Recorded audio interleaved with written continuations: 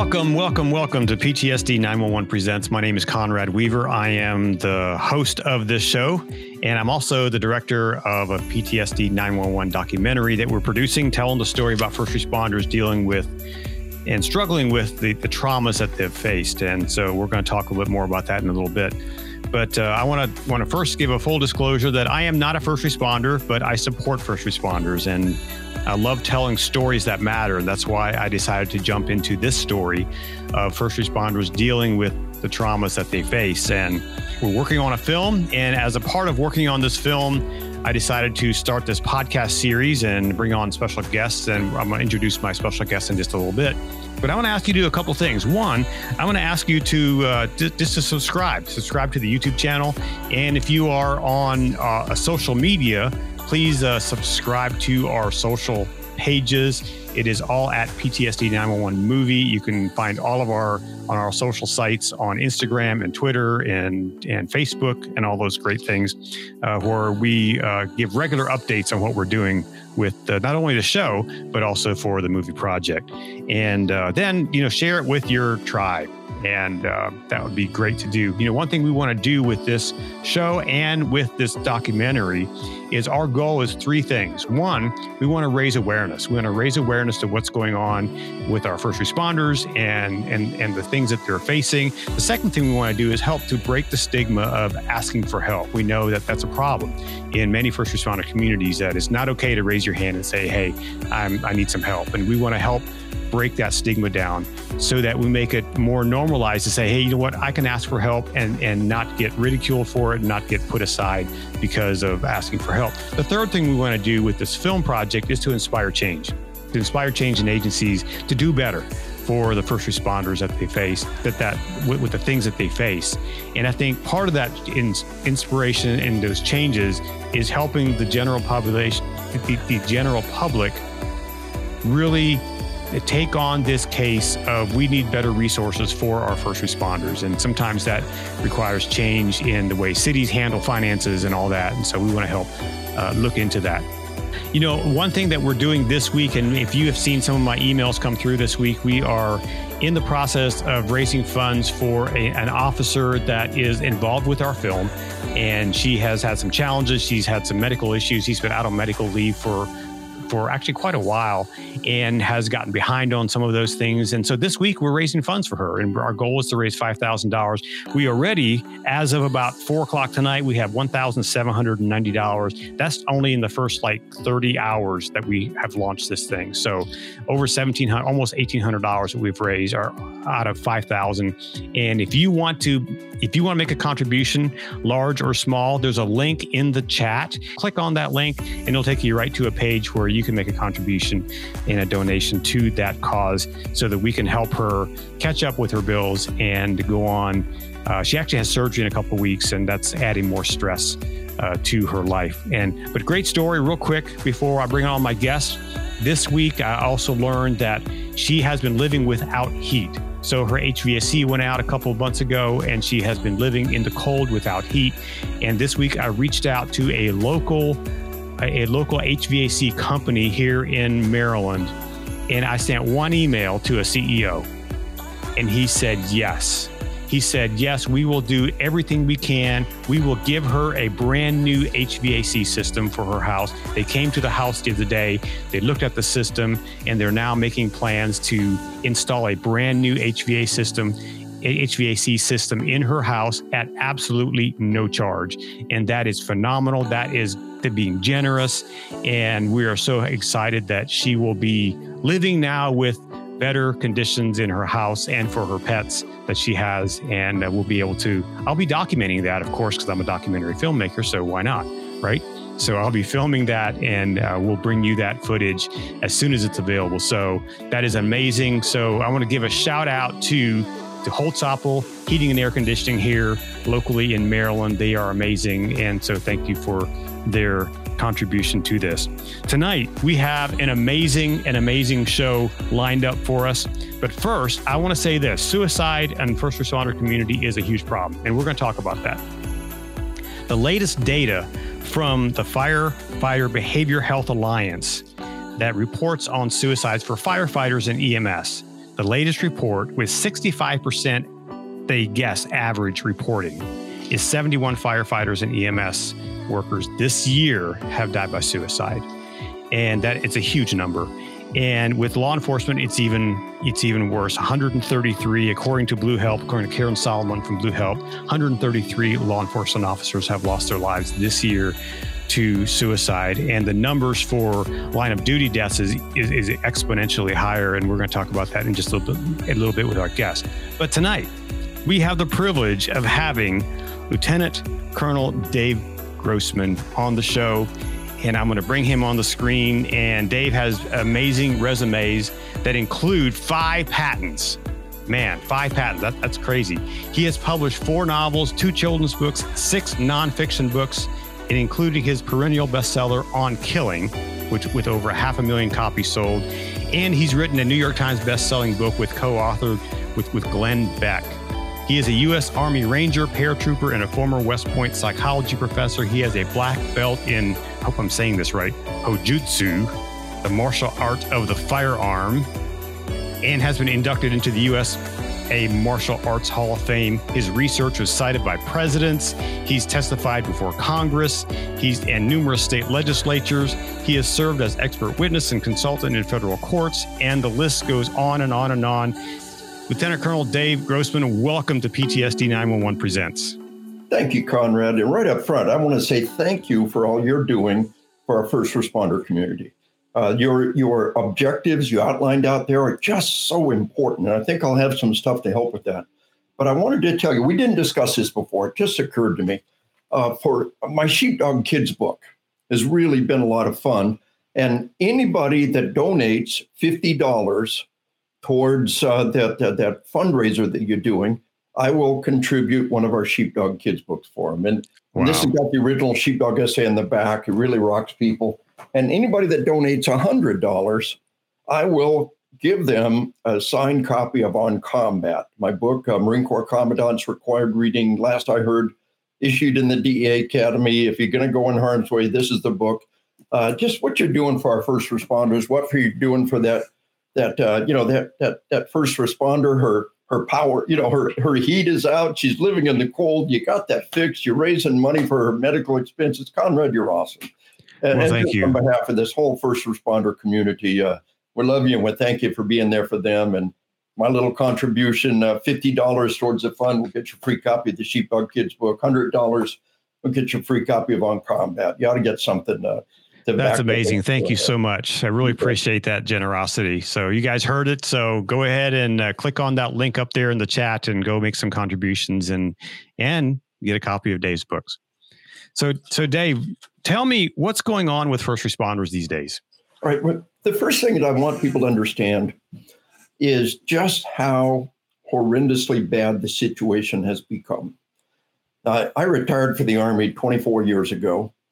I've been on the road over 200 days a year with the exception of the pandemic, every year. I believe I'm the only law enforcement trainer to ever be post-certified in all 50 states. And there's something terribly important. Now, my first book, you kindly mentioned, Conrad, is On Killing. It's 500,000 copies sold worldwide, translated to 7 languages, so on and so forth. But we talk about the dynamics of murder, and medical technology is holding down the murder rate.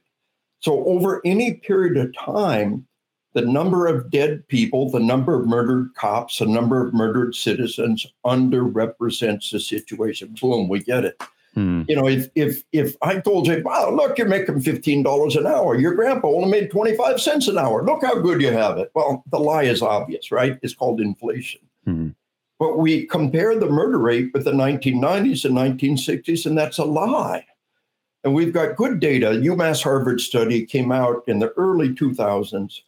Between the 1960s and the 1990s, medical technology cut the murder rate to a third or a quarter would otherwise be.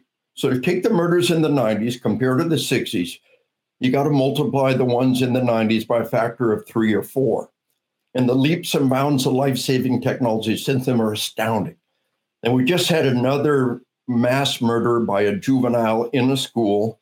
But the reports coming out of the school is is the teachers were slapping on tourniquets, and the body count could have easily been double what it is without tourniquets. Now, a decade ago, nobody carried tourniquets.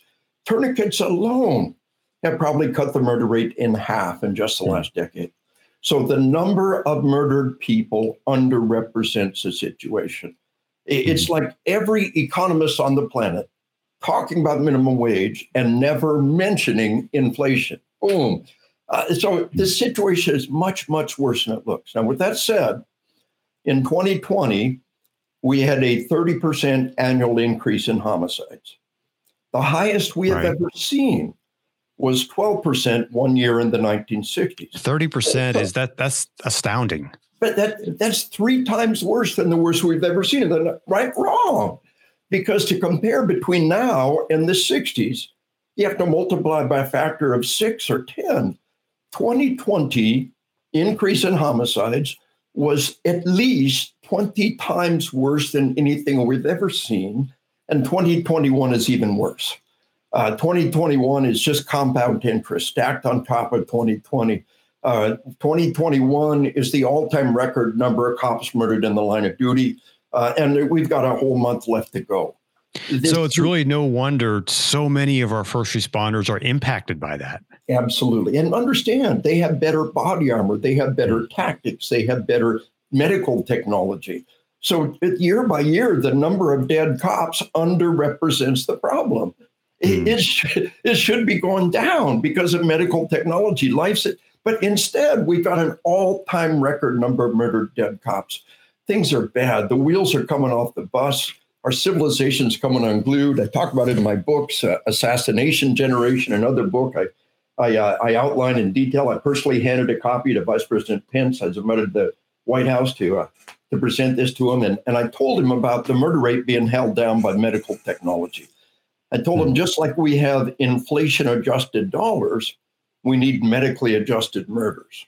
And when we do that, it will absolutely transform how we see the world. Now, Pence asked a very intelligent question, but gracious, impressive guy in person. He said, what about the aggravated assault rate? I told him, well, the problem is it's too easy to fudge that data. Where do we draw that magic line between ag assault and simple assault? Every cop will tell you, we'll make ag assault say whatever you want it to say, but dead is dead. Murder is pretty sound data as long as we allow for medical technology. Now, the reason why it's gotten so bad for so awful long, it's in my books. We don't need to get into it tonight. The sick stuff we're feeding our kids, and then the defund the police movement. This idea that the problem is the cops. If we got rid of the cops, it would all be better. So here is, God bless her, the Black female liberal mayor of Oakland, California, saying the problem is defund the police. She said, we need more police. She said, this is a false narrative. It is hurting us. It is killing us. It is doing us harm. But when the Black female police chief of Seattle quit, now this lady has worked her way up through the ranks. She's earned her rank. She's respected. She's bulletproof. You can't accuse her of racism. You can't accuse her of sexism. She quit and said, quote, you're setting me up for failure. I can't do the job like this. I'm out of here. So I can't even imagine. Quit. You know, I'm not a first responder, but I have a lot of friends who are. I can't even imagine the additional stress that puts on someone that's in that position, knowing that there is this population out there who hates them, knowing that there's this antagonistic, society who doesn't want them around. And yet they have to go out and do their job with professionalism and with courtesy and with kindness and with dignity. And here's the key. Now, here's the icing on the cake. Interpersonal human aggression is the most toxic, corrosive thing anybody will ever see. Now, we're going to talk about PTSD. The DSM tells us whenever the cause of your trauma is human in nature, the degree of trauma is usually between a tornado hitting a city and killing 10 people or a mass murder killing 10 people. It's all the difference in the world. Somebody breaks in your house and beats your family, or a tornado hits a house and puts your family in the hospital. It's all the difference in the world. My fire guys are magnificent, but they go in and they fight fire. But interpersonal human aggression, another human being who's trying to steal your life away, is so much more toxic, so much more corrosive. We can't even begin to understand how traumatic it is to face what I call the universal human phobia, interpersonal human aggression. Another human being who has attacked you, is trying to harm you. We live in fear of that. It's the most corrosive thing that can happen in our lives, and cops face it every day. It is the psychologically sewer of society, and they have to deal with it every day. And God bless the EMS, God bless the fire guys that are there, but the cops have to go towards that aggression. The fire guys call them the blue canaries, right? You know, the canary in the mine shaft. Where the canary dies, you get out of there, right? So they send the blue canary. Now, it's all in love and it's all in fun, but the truth is the cops are the ones that have to go face that. And retention is down, recruiting is down, and that leads us to the next major issue out there. It's huge for all of our first responders, all of our PTSD, which is this global epidemic of sleep deprivation and how it weaves in with all the other factors out there. Now, just do an online search for global epidemic of sleep deprivation, binge watching TV shows, addictive video games, the media, the internet never sleeps. We got to do social media all night long. It's designed to be addictive. We get endorphin pings every time somebody likes what we send. This whole dynamic of having incredibly desirable, toxic, addictive things to keep us going all night long. So the head of Netflix said that their number one competitor is not other online providers. Their number one competitor is sleep. The corporate policy of Netflix is to steal your sleep. They don't care that you. That's crazy. They don't care that sleep deprivation is a key factor in heart disease, cardiovascular. Sleep deprivation is a critical factor in suicide. It's a critical factor in traffic deaths, the two major killers of our first responders. The sleep deprivation is a great killer. If I were king and could pass one law, I would mandate sleep for all first responders. Now, you know, I've been under attack from all the defund the police and all the Antifa people. I'm probably America's number one law enforcement trainer just by virtue of doing it so long and so much. And I said, look, there is a problem out there, and it should enrage us. Airline pilots are required by law to get enough sleep. Truck drivers required by law to get enough sleep, but cops aren't. That should enrage us. The person who decides whether or not to shoot your kid should be held to the same standard as a truck driver, an Amtrak engineer, or an airline pilot. They don't want to hear it. They're not interested in fixing the problem. They want to burn it to the ground and start from the beginning with them on top. They're not trying to fix the problem. They truly aren't. So you study psychology. What does a lack of sleep do to the brain? Understand this now. The primary impact of sleep deprivation is impaired judgment. Yeah, you know, your psychomotor skills go down, but your judgment skills go down. You say things and do things. So after 18 hours without sleep, you have impaired judgment equal to 0.08 legally drunk. 24 hours without sleep, you have impaired judgment equal to 0.10 above legally drunk. 2 nights without sleep, and you are psychotic. Any graduate of Army Ranger School will talk about hallucinations on the 3rd day without sleep. And we are in a world where people go days without sleep. They're working double shifts. They're binge watching TV all night. They're online all night. They're playing video games all night. They go back to work as zombies. And I can tell you, on that 3rd day of Ranger School with no sleep, we were seeing things and hearing things that were not there, hallucinations. So we're in the middle of this global epidemic of sleep deprivation. Now, it is a critical factor in our suicides. Some of the military research tells us a sleep-deprived soldier is up to 5 times more likely to take their life. Wow. One of the best meta-studies on suicide, this is studies of studies, says not only is sleep deprivation a major factor in suicide, it is the most remediable factor. It is something we could do something about right now. If somebody is suicidal, give them an Ambien, Give them a safe, warm place to sleep. Give them a good night's sleep and a hot meal before you do anything else. So sleep deprivation is a critical factor in a global epidemic of suicides. Every aspect of our society and every planet, every nation on the planet, and every age group has seen an increase in suicides. And I got a case study. I tell all my audiences, parenting 101 for the 21st century. When you send your kid to bed at night, take their cell phone away from them. No laptop in the room, no cell phone in the room. They have got to go to the room and sleep. Teen suicides have exploded. Teenagers, 10, 11, 12-year-old. Teenage suicides have tripled per capita in just the last decade. So a cop came up to me during the break in one of my presentations, and he said, I had a good girl. He said, she was an A student. She said, Dad, it's embarrassing. You don't have to take my cell phone every night. You can trust me. He said, so I trust her. I let her keep her cell phone. He said, a little while later, she took her life. He said, my little girl took her life. And we never knew the hell she was living in until we looked at the text messages on her cell phone. Night after night of ceaseless, relentless, vicious bullying. And he can't just ignore that stuff. We're not wired that way. He said it was heartrending to see her up all night long, night after night, trying to defend herself, trying to for somebody to stand up for her. He said, I understood my little girl was bullied to death. What I didn't understand until now, she was sleep deprived, tormented, and bullied to death in front of my eyes, and I let it happen. He said, I can't ignore that text message in the middle of the night. How can we expect our kids to?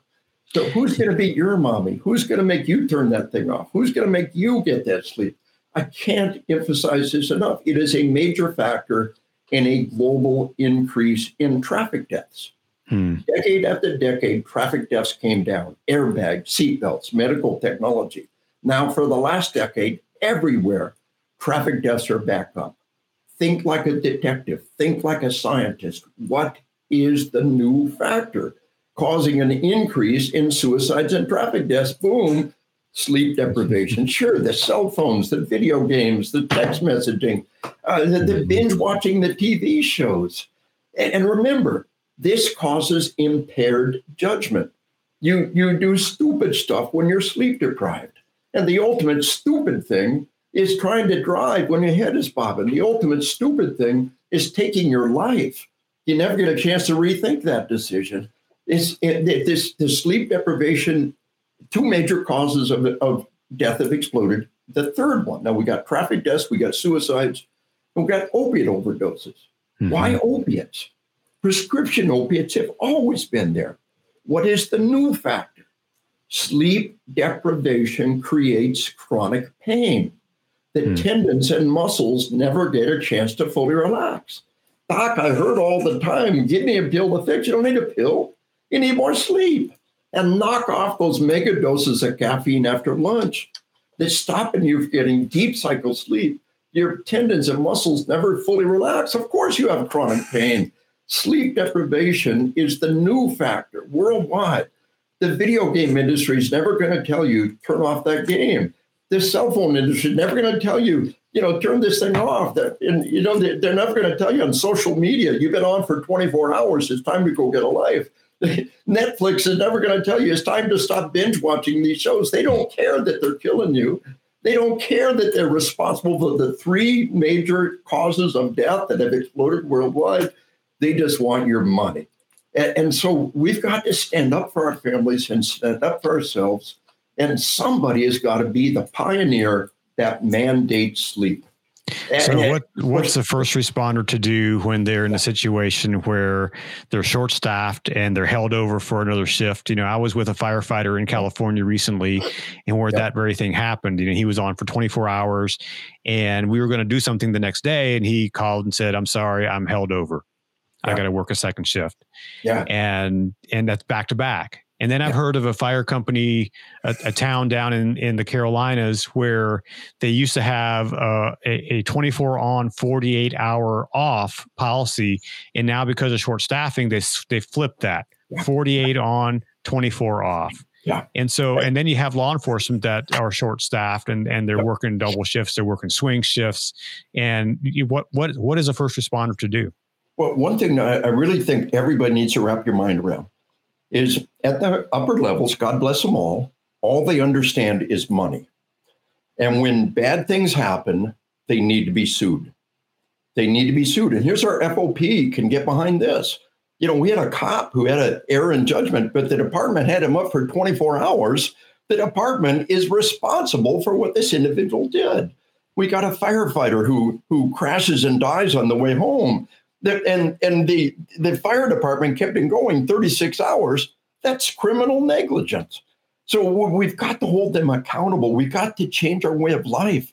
The individual who holds your child's life in their hands, fire, EMS, especially cops, the individual who decides whether or not to shoot your kid should be held to the highest standard, like truck drivers and airline pilots and Amtrak engineers and many others. We got to get this fixed. In the meanwhile, what we can do is we can make sure that our sleep is quality sleep. Now, I spend a whole half hour in my class talking about sleep hacks. Don't touch that snooze alarm. That's extra sleep time that you can use. Get straight the hell out of bed when it's time to get out of bed. Don't use that snooze alarm. It's counterproductive for many reasons. Naps are a friend, but 30 minutes is a minimum nap, and they don't replace a full night. The most important thing you can do is to sleep in a totally dark room and combine it with the sleep mask. I'm a huge science geek. I stay current in all kinds of fields. ScienceDaily.com is my favorite website. Check it every day through every category. Major study in the sleep lab, totally dark room, bathroom light is on, the door is shut. The light coming under the crack of the bathroom door is enough light to stop your body from producing the melatonin that you need. Now, melatonin is a neurotransmitter our body creates to help us sleep, and it's created in the dark. If you don't sleep in the dark, you don't get melatonin. And so combine it with the sleep mask. My little grandson went off to college. He just now graduated after 2 years of tech school. And my graduation gift was 2 of the highest rated sleep masks on Amazon. And I use one of them. He's heard my class many times. Are you using your sleep mask? Yes, sir. Are you sleeping in the dark? Yes, sir. Are you getting enough sleep? He's going to college and working a job. This should terrify us. Traffic deaths, suicides, drug overdoses, opiate overdoses, sleep is wired in with all of that. We got to get that fixed. So make it quality. Sleep in a truly dark room. No more than 1 drink on the way to bed. Don't use alcohol to put yourself to sleep. The research is there. A nightcap, 1 drink on the way to bed, no big deal. One of the best pieces that most technology is working against us, but one that works for us is the fitness tracker tracking your sleep. And there was a good study showing the ones that did the best job of tracking your hours of sleep. And the Fitbit was doing one of the best jobs. I really like the Fitbit. Download the app, wear it on your wrist. It'll keep track of your heart rate during the day. That's important stuff, your steps, your calories, but it will track your sleep. You need at least 7 hours of sleep a day as an adult. Your kids here, your college age kid, your high school kid need 9 hours of sleep minimum for their survival. It will tell you you've gotten by on 4 hours of sleep for the last month. You can't keep going like this. But one of the things you can do is do your own test. Pound down 4 beers, wear your little fitness tracker, track your sleep, pound down 4 beers, go to bed and see what it does to you. You will fall quickly into a shallow sleep. You'll wake up shortly and can't get back to sleep. We all need help sometimes. Get help. Medication that the docs can use appropriately. To start with melatonin, you can't do much harm.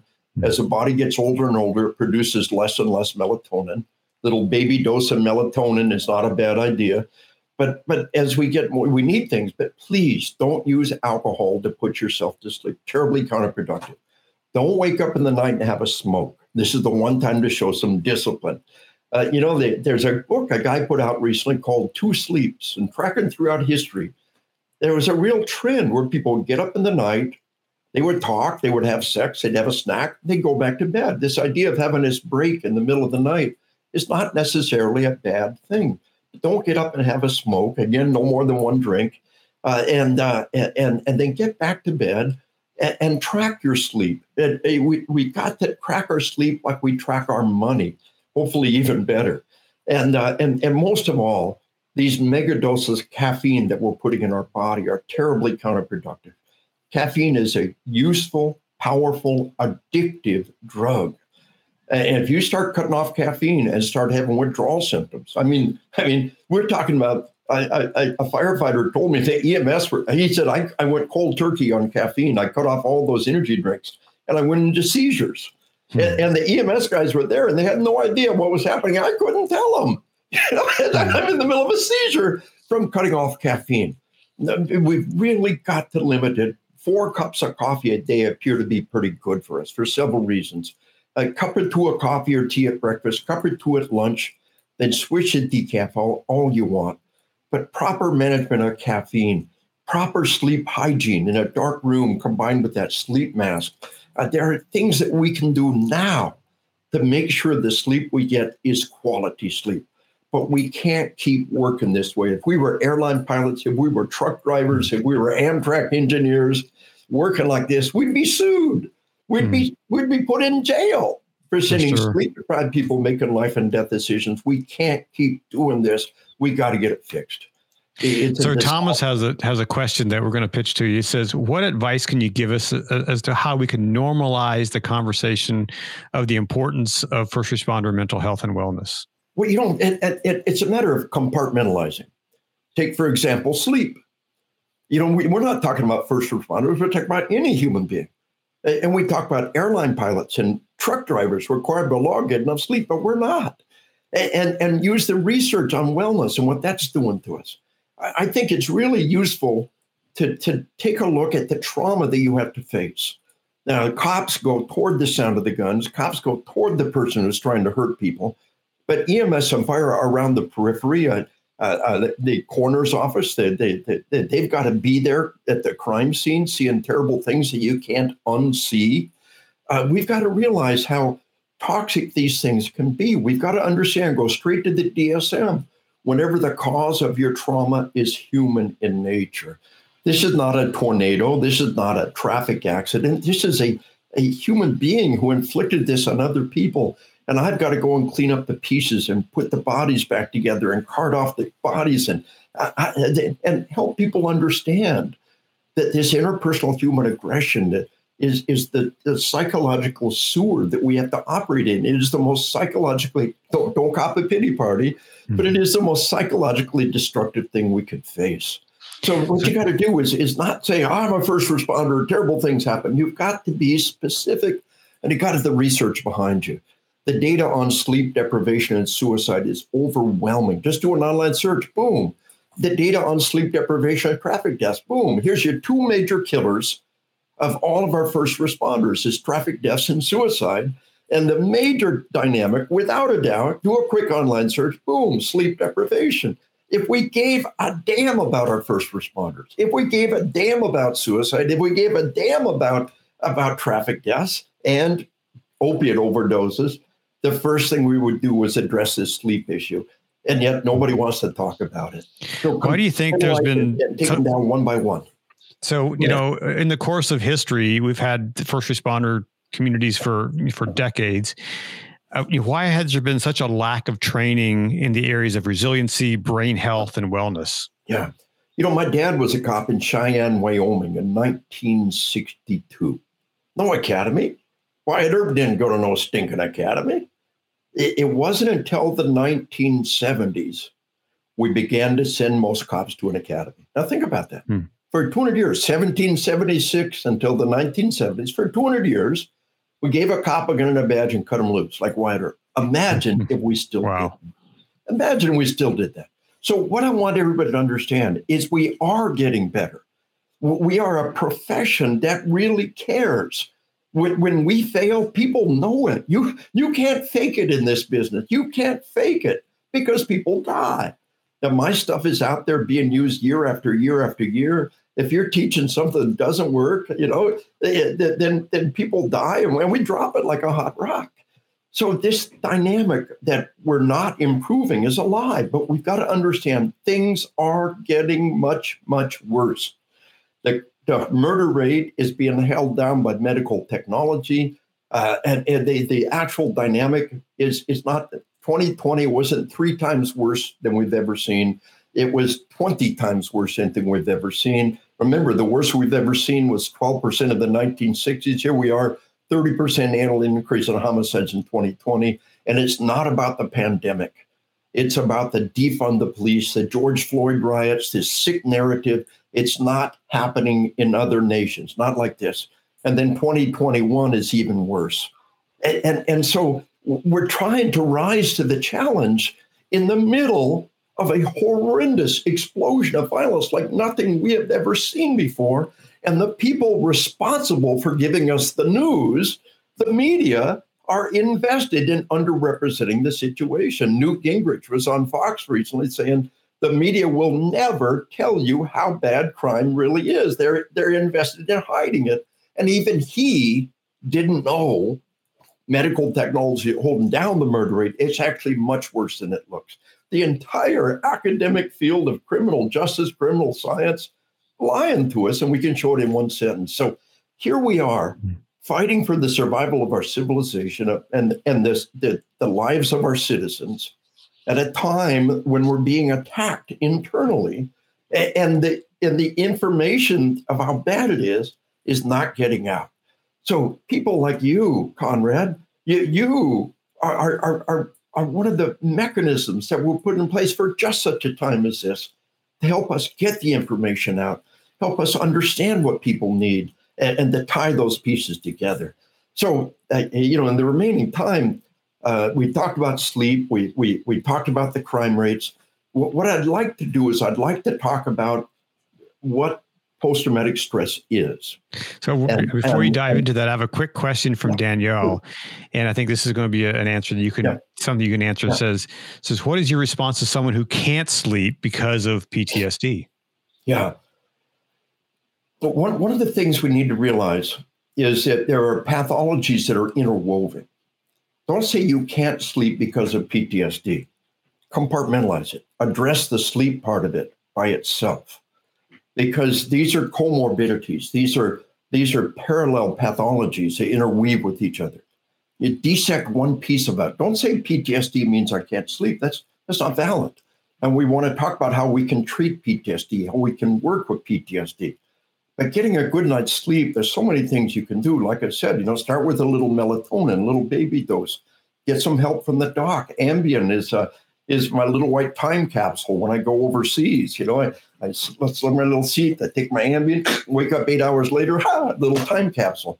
The military guys, my son has got 9 combat tours on Spec Ops. I give him 3 Ambiens on the way to the combat zone, 3 Ambiens on the way back, 1 Ambien for the trip, 2 to get on cycle. Boom, we're back where we need to be.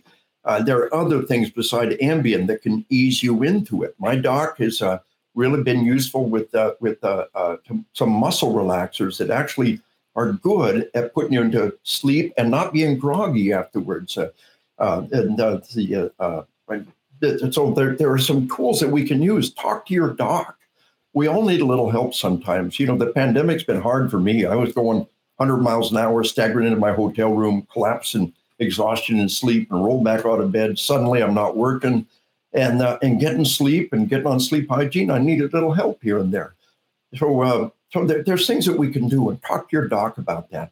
But what we I think really also, as well as addressing the traumas, is talking to mental health provider to address those traumas that may be causing nightmares and things like that. And let's talk about that. So let's lay the foundation now for post-traumatic stress disorder. Sure. DSM, and it doesn't matter. They're all basically saying, is it the 4? Is it 5? Is it the 3R? The DSM tells us that you have a life and death event, and your response was intense fear, helplessness, or horror. Now, if there is no intense fear, if there is no intense helplessness, if there is no intense horror, there is no PTSD. So in my classes, I try to address what causes fear, what causes horror, what are the things we can do. But you've got a life and death event. You have a powerful physiological response with intense fear, helplessness, or horror. And here's the key. When the trauma is human in nature, usually more severe and long-lasting, but here's the key. Then you re-experience the event. Now, during a life and death event, the body goes into survival mode, fight or flight, sympathetic nervous system arousal. After the event, you crash. Fight or flight, and then parasympathetic. It's called rest and digest, also called feed and breed. The 4 Fs: fight or flight, feed and breed. Now, one of the normal biological responses to a traumatic event is reproduction. We're talking, I just did a presentation for all of the Army's sexual assault investigators and counselors. And after a traumatic event, there is a grasping for life. Crime victims, all kinds of crime victims, go home and have very intense sex. It's a grasping for life in the face of danger. It's not necessarily a representative of any problem. A lot of fire, EMS, cops talk about going home after a traumatic event, having very powerful, embracing, intense sex. And there's nothing wrong with that, but it scares people. Understand there's this dynamic: fight or flight, feed and breed. Now, the problem is a day later, 2 days later, a week later, you smell something, you hear something, and all of a sudden you're in that fight or flight mode again. The neurons are firing. The little puppy brain, the survival brain inside says, danger, danger, danger. It's happening again. It's happening again. This is not PTSD. It's normal. The DSM, the Bible of Psychiatry and Psychology, says it's got to last at least a month before we call it PTSD. You can hit every one of the buttons. You can hit every one of the symptoms, and it's normal. It's only when it lasts at least a month, we say, okay, it's now become pathological. What we've got to do is separate the memory from the emotions. The breathing exercise that I teach is a tool that we've used for decades. I got it from people before me. We use the breathing to regain control. You cannot consciously control your heart rate. You cannot consciously control your blood pressure, but you can consciously control your breathing. When you reach out and grab conscious control of your breathing, your heart rate and your blood pressure will come with it. So just the breathing exercise, but I want to, in the time available here, there's something that we found out in the last decade or so, the incredible power of taking a swig of water. Now, isn't all this kind of common sense? Your mom ever say, calm down, take a deep breath? Mama say, calm down, have a drink of water. How many have to, give him a swig of brandy, give him a drink of water. Here, have a glass of water. The reality is that taking that big swig of water, number one, it makes you breathe naturally. Number two, it sends a powerful message to the body that says we're safe. It pulls you from fight or flight to feed and breed, fight or flight to rest and digest. It says we're safe. A friend of mine is one of our nation's leading therapists for federal agents. Now, they'll come and talk about a traumatic event with her. And when they start becoming emotionally aroused, he makes them stop and breathe and regain control. Now she has the bottle of water. And every time they talk about the event and they start to re-experience it, stop, take a swig of water, regain control. She told me, she said 14 years of practice, 6 years of college, and that stupid bottle of water is doing more good than anything I've ever done. A lot of people know about CISM, Critical Incident Stress Management. I've been part of their instructors in Baltimore and their international conference almost every year. We sit around, we talk about what happened, we do a debriefing, a hot wash, after action review, whatever you want to call it. But one more thing, everybody has a bottle of water in front of them. Mm-hmm. Everybody talks about what happened. And the minute anybody starts to become emotional, stop, take a swig of water, regain control, separate the memories from the emotions. Now, there's another tool being used out there. It's kind of wild, and I want to tell you guys this. You'll get a kick on it. Now, the water. I did a podcast with an Australian EMS guy. What a great guy! Got a podcast in Australia, and he said, "I heard about that. I heard you talk about that." And he said, "I had a guy who was all worked up," and I said, "Here, drink this bottle of water. Drink it all." He drank the bottle of water. He said, He was fine. It worked. So these are things that are catching on. So I trained a spec ops unit, and the master sergeant that was my host, his wife is an emergency room psychiatrist. And she told him about something sweeping through the ER around the world. You have a crackhead or a meth head tearing up your emergency room. You know what they do? They grab a bag of M&Ms. They rip it open. They shove it in his face. Would you like some M&Ms? And a large portion of the time, completely diffuse the situation. Now, the spec ops guy said, yeah, I'm your typical cynical guy. I blew it off. Yeah, sure. Touchy-feely stuff. Sure. That bag of M&Ms, right? This kind of guy carries a gun off duty, kind of guy you want to. He said 2 different times, I'm with my wife, off duty. I think I've got to draw my gun and fight for our lives. He said both times, my wife reaches in her purse, grabs a bag of M&Ms, rips it over, shoves the guy's face, would you like some M&Ms? And completely diffuse the situation. He said, that's one thing when a pretty girl does it. It's still good to have plan B back here. But just understand that food, that swig of water, pulls you from fight or flight to rest and digest. And re-experiencing the event is not PTSD. It's normal. What we've got to do is take those times when we experience the event and separate the memory from the emotions. Now, the docs get better and better. EMDR, eye movement desensitization reprogramming, it works. Now, what's happening is you're following a visual stimulus while you talk about what happened. The midbrain, the little puppy inside here, it can only do one thing at a time. It's a very simple mechanism. So while it's following that visual stimuli, you can talk about it, you can think about it without having all that emotional baggage come with it. So the doc's got a whole bag full of tools. And there's a couple of things I wanted to address about our veterans that puts things in perspective. There's a lot of myths about our veterans. Number one, a lot of us have heard 22 veterans a day take their life. The best we can tell that's accurate, but they want you to think it's all veterans of this war. The word veteran means anybody who served in the armed forces.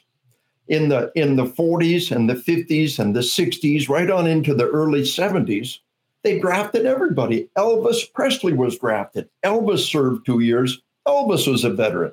If Elvis was still alive and he took his life, God forbid, Elvis would be one of those 22 veterans a day taking their life. Most of those 22 veterans a day are 80, 70, 60-year-old men. Now, every suicide's a tragedy. And suicide among the elderly is a totally different topic. But you see this 22 veterans a day take their life, and they want you to think the war has destroyed everybody, and they're all taking their lives. And one suicide's one too many, but of those 22 veterans a day, only 1 or 2 are from the current war. So understand that. Now, I've got a great Gallup poll that I'd like to throw up there, and it's a few years old, but 24% of adult American males are veterans. When you get in those folks in their 90s and their 80s, their 70s, the vast majority of them were veterans. So, you hear 10% of the prison population veterans. Well, 24% of adult American males are veterans. And there are veterans who need our help in prison. There are veterans who are suicidal risks. But this idea that they're all suicidal and homicidal is a myth. But I keep running to veterans who think there's something wrong with them because there's nothing wrong with them. And veterans? What's the difference between a post-traumatic injury and post-traumatic disorder? Oh, let's save that for a minute. I'm going to punch that. Let's save that because that's important. And by the way, the phrase post-traumatic injury is really a good phrase. The state of California mandates it. A broken clock is right twice a day. And California got that one right. Calling it an injury. You can recover from an injury. You'll be stronger from the injury. Hemingway said, life breaks everyone, and usually we're stronger in the broken spots. So that dynamic. But what ratio of veterans contract PTSD? And I've got a good thing I'd like to show up there. We got the VA website, Public Health, PTSD in Iraq and Afghanistan. And just to cut to the chase, 16% of the veterans of Iraq and Afghanistan have PTSD. 11% of the ones who didn't deploy have PTSD. About 1 out of 10 of the adult population, you push the right button, you get a post-traumatic response. About 5% of our veterans contract PTSD. The British studied their troops in Afghanistan, 5%. The Dutch studied their troops in it. Even when we look at the ones who are in intense combat, it never gets over 8%. I do presentations at national, international psych conferences. That's always some Brit that said, well, our troops run at 5% PTSD.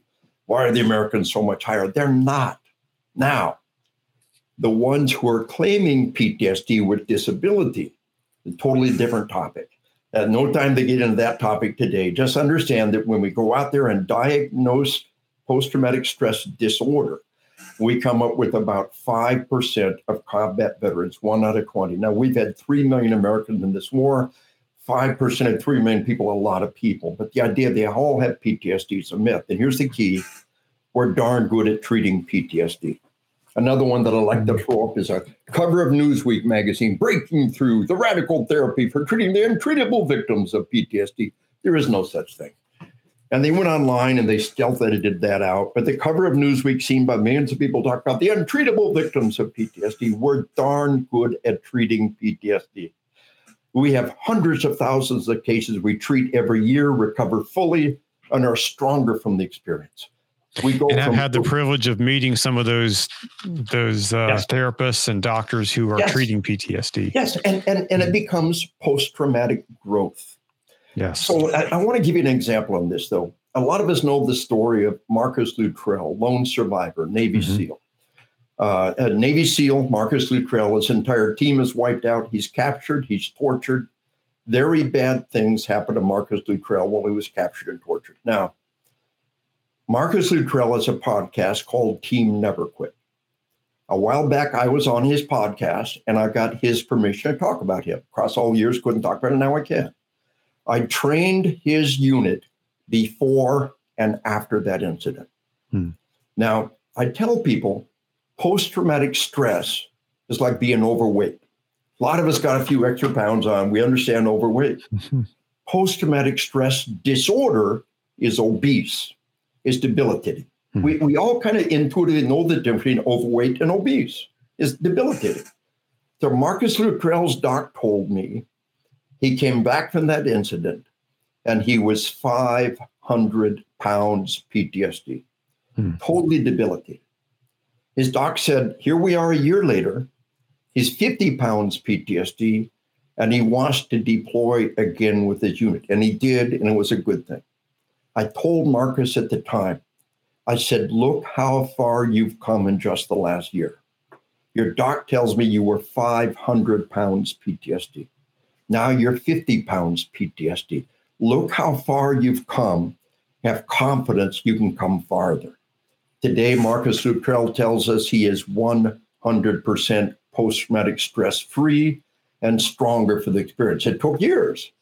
But if that man can come out the other end completely free of post-traumatic stress disorder, anyone can. And it becomes post-traumatic growth. And it takes a lot of work. It's not just something that you pop a pill and it's going to go away. It takes work. And from the people that I'm working with that are going through this right now, it's daily work.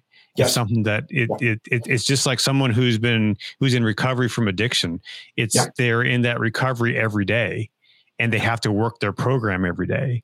Yeah. And that's what I'm learning from many of these folks, first responders that I'm working with who are dealing with post-traumatic disorder. It's something that they are working on every single day. Yeah. And one of the things, I'm such a fan of therapy dogs. And even if you can't get a therapy dog, you need to have a dog. Now, the thing to understand about dogs are a pack animal. If you have one dog and you leave them at home, it's solitary confinement. It's the worst punishment you could inflict upon them. You got two dogs and leave them home, they're fine. They're pack animals. They got a pack.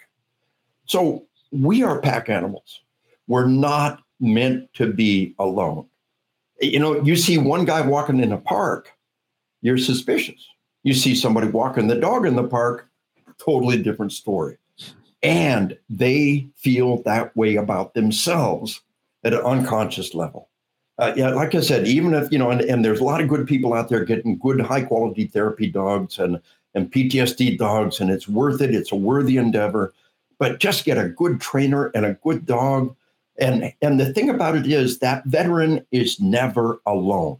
They go to the bathroom with you. Come on, you go to the bathroom with them. They go with you. It's only fair. They go to the store with you. They go to the restaurant with you. You're never alone. And we are carnivores. We got the gripping fangs of a carnivore, and we're pack hunters. We're hunters, and dogs are pack hunters. And so we got this natural bond. He's got your six. He's got your back. You're never fully alone. And this dynamic of dogs as part of the healing process, and having them with you all the time, it's just so powerful. And we can go in more detail on how, if you start re-experiencing the event, the dog knows it, it gets in your face, you can't hug a dog and be traumatized at the same time. You get in sync with them, you breathe in each other's face, you get that calming dynamic, you use the breathing. And so there's so many good dynamics we can use. But one of the most tragic things that's out there is somebody saying PTSD is for life. That's unacceptable. If you had cancer, you would turn the internet upside down to find the miracle therapy that's going to give your life back. And one of the things that's pathological, I just wrote a cover blurb for an amazing book on how dysfunctional the VA, Veterans Administration, has become with people seeking 100% disability for PTSD and then hanging on to it. No amount of money is worth a lifetime of mental illness. Get better. And if one medical provider isn't making you better, you find somebody who will. If somebody says, oh, you're going to have to live with it for life, you run from that person and find somebody who says, we can make you better. And you're right, it is a daily process. But I think a lot of alcoholics tell you that they always have the desire for a drink. It never goes away. I think when we recover from post-traumatic stress disorder, we are fully recovered and stronger from the experience. So the idea of an addiction, it's useful in thinking that the work is like working with an addiction and getting past that addiction. But I think it's useful to understand that unlike an alcoholic who will spend the rest of his life having that craving for a drink, when you come out the other end of PTSD, not only are you done, you are stronger from the experience. Nietzsche said, what doesn't kill us only makes us stronger. Nietzsche stole that from the Bible. Romans chapter 5, we glory in tribulation. 2,000 years before Nietzsche, the Bible's saying the same thing. The idea of the bad things in life making you stronger is not a new idea. So don't ever be content with thinking that your lifetime of disability, somehow you're getting a deal with that. Get better and don't be satisfied until you're fully recovered. If you have loved ones who think they're trapped in a lifetime of PTSD, you tell them that get better, that they deserve to have that full, rich life, that they've earned to have that full, rich life, and to get rid of this psychological burden. And it really is like being overweight. It really is debilitating. And we need to get it under control. And you really can come out the other end as a stronger human being. Hemingway, Nietzsche, the Bible, they all say the same thing. Life breaks everyone, but usually we're stronger in the broken spots. So a real quick question from Danielle as we start to wrap up here. She said, do you still get solid sleep with medications? Yeah, it's, I'll talk about myself. During the pandemic, there have been times when I took Ambien.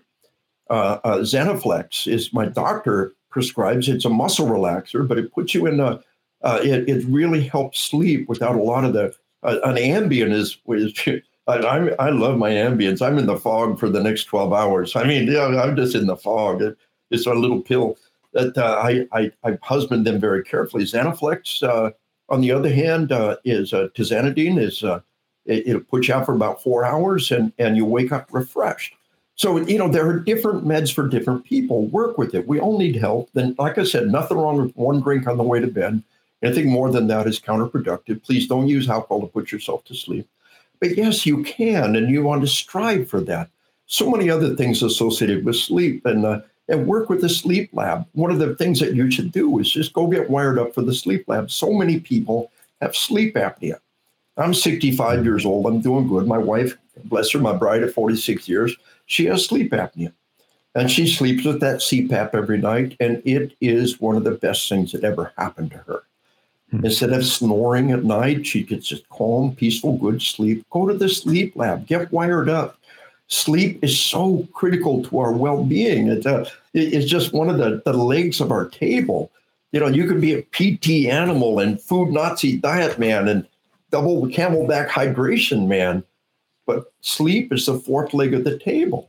And you're a three-legged table. If your sleep isn't up there and you get that pressure on that sleep and boom, you collapse that three-legged table. So work on that. And it's worth working on. Go to the lab, find different techniques, try different meds. Yes, you still get a good solid night's sleep. And if you're having nightmares, then that means that when you get to sleep, your mind is processing the trauma, and now counseling and therapy is part of that process. And with that dog with you, you know, sleep with that dog in bed with you, and that big old dog in bed and having something warm and close beside you. You know, you wake up in the night and the dog's there. It's a good thing. You know, we have a big old chocolate lab who I've never seen a dog who the line between sleep and wake, we can hear her yelping in her sleep. We can see her running in her sleep. I've seen dogs do that, but not like this. And she wakes up in the night with terrible, and I get up and I calm her down, and she does the same for me. Life goes on. So work on it. Sleep is something worth working toward on a daily, nightly basis, trying to find a way to make it better. That right medication that makes it right for a little while. We want to get off the meds. Again, for me, Xanaflex has really been magic to help me through the pandemic and get me back on cycle and to be able to let go of it and get good solid sleep. Melatonin can't do any harm. Mm-hmm. If you're taking it's a natural neurotransmitter, and the body makes less and less. We get older and older. If you take melatonin, you start having nightmares. That means you have unprocessed trauma. When you finally get to sleep, your body's starting to process that trauma, and that's where counseling can come in. The counseling can address the trauma at the same time that you get reduced nightmares. Nightmares, to a large degree, mean that there's unprocessed trauma in there, and that's where counseling comes in handy. Counseling, it can't do any harm. It can do good. Counseling isn't like medication. It is something that can't do any harm, but it could do an awful lot of good to make peace with that memory, to talk about it with another person in a safe environment, separate the memory from the emotions, and address those nightmares. What are you having nightmares about? What are they about? What does this say to you? What does this mean to you? What can we do to you? And some good quality psychologists, my degree is actually in counseling. I was a West Point psych professor. And some people can really help you work your way through those nightmares. Don't stop taking melatonin because you have nightmares. That means that you're finally getting good quality sleep and you've got unprocessed trauma. And now we got to make peace with those memories. We've got to process that trauma. Don't flee from sleep because sleep means nightmares. You deal with two dynamics by themselves. Deal with the sleep and deal with the nightmares, the unprocessed trauma. Separate the memory from the emotions when you're awake, and you'll be far better to separate the memory from the emotions when you're asleep. All these things tie in together. Like you said, Conrad, the great work that you're doing, documenting. I love the word documenting. What these healers are doing, the leaps and bounds of progress that we've made are so astounding. World War I, they called it shell shock. Today, we call it TBI. In World War II, they called it combat fatigue. We call that PTSD. Now we know it can be both. Mm-hmm. But what an achievement. It can be TBI and it can be PTSD, and we're darn good at working on both of them. That's progress. And we should take great joy in that. Well, this has been probably one of the fastest hours of my life, I think. We're already past 9 o'clock, and to help everybody get settled down and calm down, we're going to wrap up in just a minute so everybody can go to bed and get a good night's sleep. In a dark room. In a dark room. So one thing I want to share just personally from a practice that I started a number of years ago. So oftentimes in the evening, my wife and I will sit down and we'll watch a TV show or something right before bedtime. But what I do is I turn that TV off, and oftentimes now I'll find a YouTube video that has calming music or calming sounds. And I listen to have that on for the final few minutes. I'm downstairs. We don't have a TV in the bedroom. And then when I go to bed, I have a book. I have a whole stack of books beside my bed, and I will read for 15, 20 minutes before I turn off the light. And that has really revolutionized my sleep. Absolutely. It just calms me down. One other thing is put your cell phone and your laptop on night watch. The yellow light. You know, I'm a lazy guy. I put it on yellow light all the time. My cell phone's always yellow. My laptop is always yellow. It works great. I got no problem with that. They say, oh, yeah, put it on night watch starting it. It's always on night watch. I mean, I don't need all that blue light. I'm an up guy anyway, but turn that, you're getting the hours as you're getting ready to go to bed in these declining hours, and the sun should be going down and the blue light from the sun should be coming less. Set your cell phone and your laptop and your television to go towards yellow light. Put it on the night watch. It's an app. They also have something called white noise. It's an app called white noise, and it's dynamite. It can be the sea. It can be the wind. But this white noise app, like you were talking about, is very valuable tool that we can have. The white noise app, for several hours before you go to bed, put your laptop, your cell phone, and your television in that yellow mode, in the night watch mode. Those are great examples of things that we can be doing. And they're simple little things that all add up to health. Yeah. Well, this has been really an amazing time to hear from you. Colonel, it's such a privilege to have you on the show. Thank you for being here. Thank you for sharing your wisdom.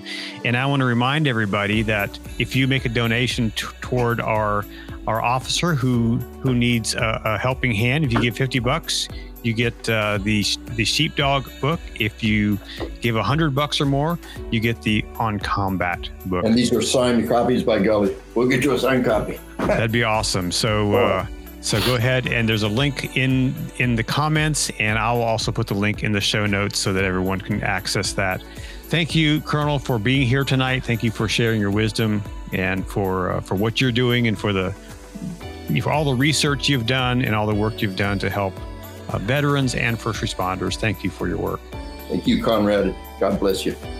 So stick around a little bit after we sign off, and we'll wrap up offline. But if you, for all of those of you who are watching, thank you for joining us tonight. Thank you for being a part of this community of caregivers, of first responders, of people who care about their mental health and well-being.